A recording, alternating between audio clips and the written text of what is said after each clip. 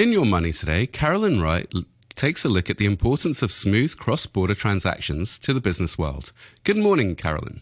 Good morning. In Your Money today, I'm going to take a look at one very important aspect of carrying out business internationally. That's making cross-border transactions. For many of us, while the systems in place to make these happen work, they aren't necessarily quick or cheap. But that's something that's changing fast. I'm joined now by Ruben Galindo Steckel, who is CEO of AirTM. AirTM is a digital dollar account designed to enable quick and easy transactions. Thanks for joining me today, Ruben. Thanks for having me, Caroline. So let's kick off with looking at the problems that people can have. How difficult can it be, or has it been, for businesses to make cross-border transactions in the past? It's such a big market. It's such a big word because a lot of transactions, economic transactions, require cross-border payment. And so you kind of have to break the problem down. We specifically are focused on payments that people get by or after they've generated some sort of value for another person or enterprise across the world. So very narrowly speaking, we're focused on business-to-consumer payments and sometimes consumer-to-business payments internationally. And then I will say that the complexity of payments is relative to the size of the payment, or maybe inversely proportional to the size of the payment, where the bigger the payment, the less the problem, the smaller the payment, the bigger the problem. And you're cashing out $2, $3, the payment methods that are relevant to you, and in minutes. Because if you're making $2, $3 a day, it's very important that you get that money as quickly as you can, because you're probably living day to day. Throughout the developing world, the global south, people are kind of constrained by what's available locally. And we believe that if people had more and better access to the global economy, then they would be way better off. And by consequence, our countries would be way better off. And on the other side of the global economy, there's a myriad of marketplaces. There are places where people can generate value. And these places can also benefit from having access to very similarly skilled and less expensive workers.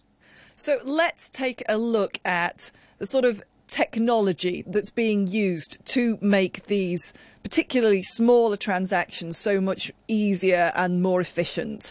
How is the technology doing that?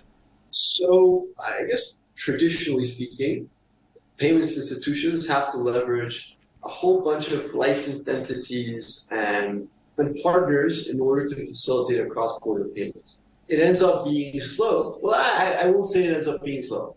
Payments that leverage the traditional infrastructure result in the payment characteristics that we see today.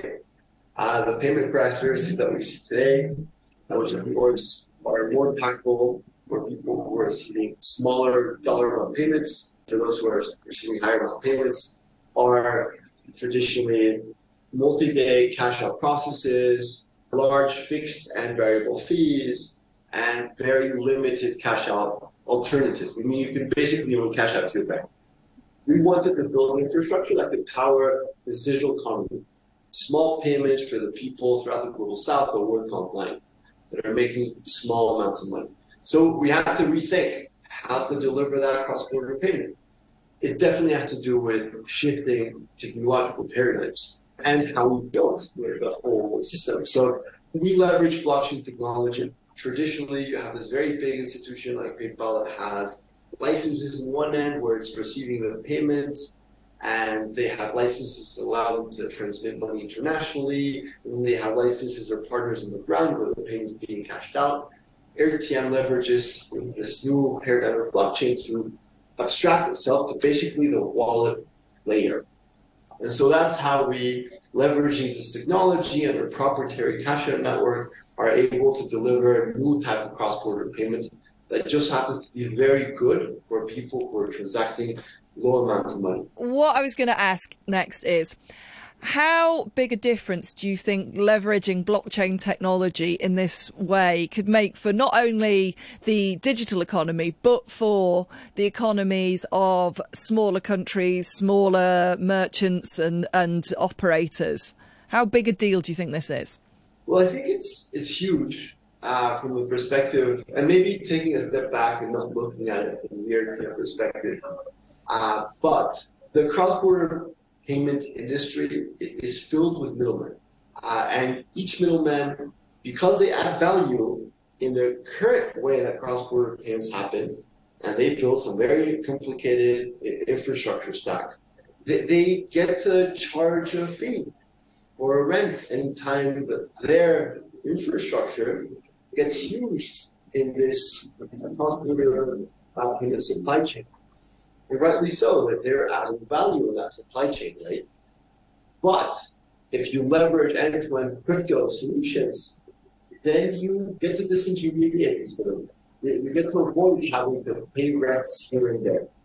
And you can have basically the same solution or achieve the same outcome, just getting paid or paying, without having to get diluted, right? Your payments having to get diluted because they have to be paying a toll fee on every stop in the cross-border payment flow.